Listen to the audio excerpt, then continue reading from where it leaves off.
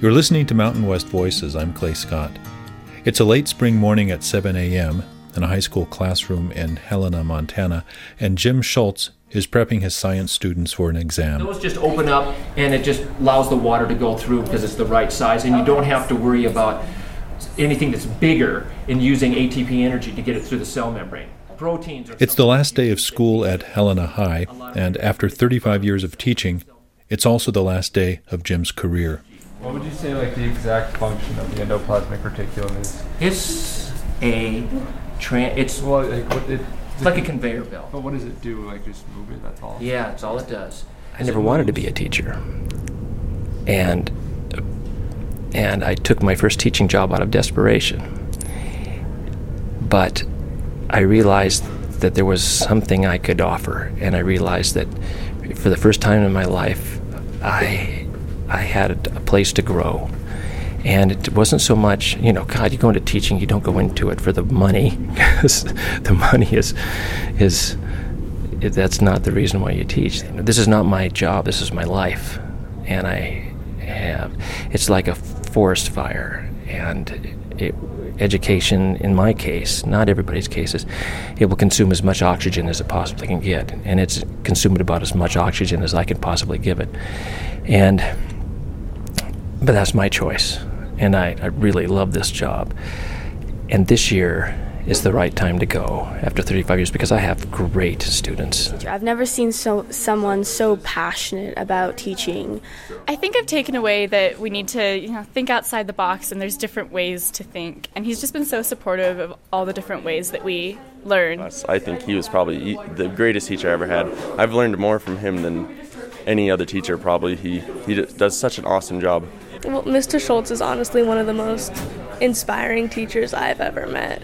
And I don't think I'm ever going to come across a teacher who's more dedicated and passionate than he is. I guess we can choose to be optimistic and hopeful, or we can choose to be pessimistic. And I choose to be optimistic. And it's because I look at where these kids will go.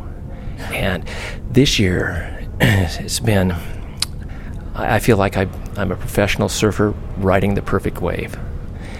And it's the best time for me to leave, even though I know I could probably teach for another 5 years. This is the time, and I'm happy, I'm elated, I'm sad.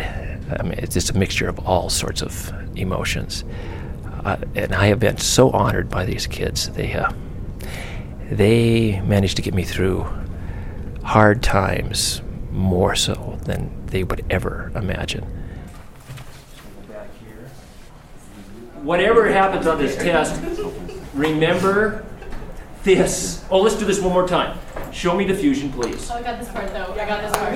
You got this. Use that.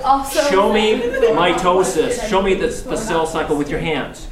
So what is this? Interphase. What's the next phase? Prophase. What's the next phase? Metaphase. What's the next phase? What's the next phase? All right.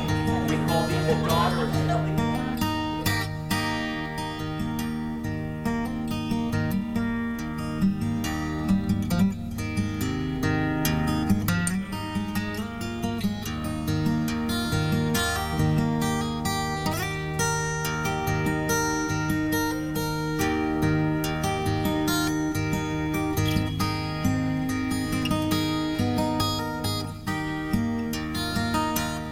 You've been listening to Jim Schulz in Helena, Montana. Mountain West Voices is produced in association with the O'Connor Center for the Rocky Mountain West, a regional studies and public education program of the University of Montana. Additional support was provided by the Greater Montana Foundation. Music for this episode was composed and performed by Jim Schulz. To listen to and download more stories from around the Rocky Mountain West, go to mountainwestvoices.org. I'm Clay Scott.